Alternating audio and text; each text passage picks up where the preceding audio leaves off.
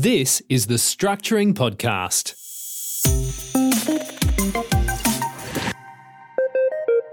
Good everyone, welcome back.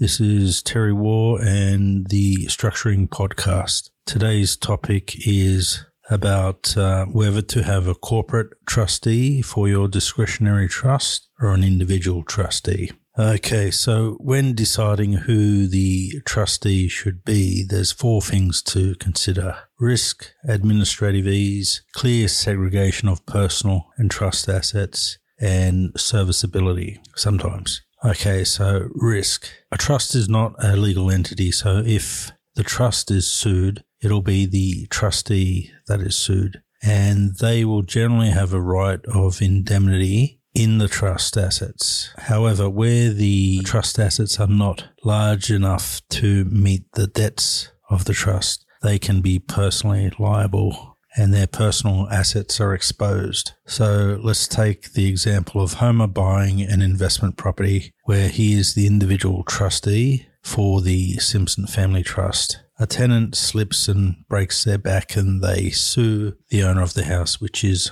Homer, but he's an owner in his capacity as trustee. So they'll get the assets of the trust should they win. So let's say they sue the trust for $800,000. It's got a loan of $400,000 and there's equity of $400,000. So the property's worth $800,000. That $400,000 is not enough to satisfy any judgment. So Homer's liable for the full $800,000. $400,000 of that will come from the trust, and the other $400,000 they can get his personal assets. So that's the first aspect, risk.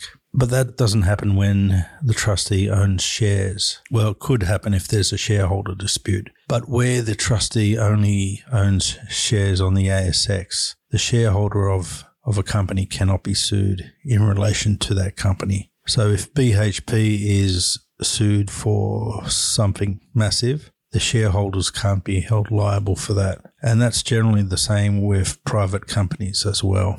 So where the trust will only hold shares, there's perhaps no reason to have a company as trustee. You could save money by having an individual. The next one is administrative ease on death. So if Homer's the trustee for the Simpson family trust and then he dies, the title of the property has to be changed from Homer's name to the name of the new trustee. However, if it was a company, it's just a matter of changing the shareholders and directorships. So the title to the property doesn't actually have to change. With shares, it's pretty much easier than property. If it's ASX shares, you would just fill in a form and change your name with the broker. If it's private company, you just change the ASIC registry. So the shares might have been owned by Homer, but now they're owned by Bart. And there's no stamp duty or capital gains tax on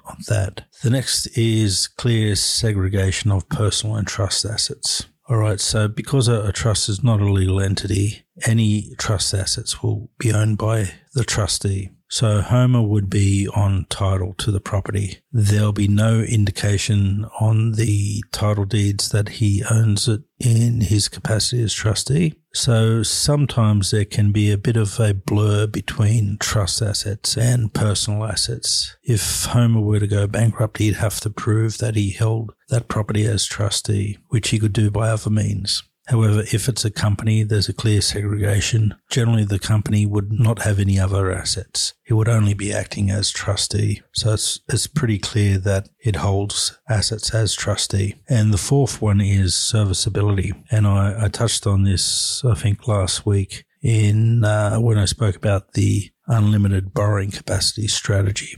That only works where there is a company as trustee. So go have a listen to that. It's episode 100. If Homer was a trustee of multiple trusts, all the debts of the trust would be counted for serviceability of the next trust applying for a loan. However, where there are multiple companies acting as trustee, then a new company setup may not be affected by the loans of the other companies. Anyway, go back and have a listen to episode 100 for more details. All right, that's it for this week, and we'll catch you again next week. You've been listening to the Structuring Podcast. Check out the show notes for today's episode at www.structuring.com.au/podcast.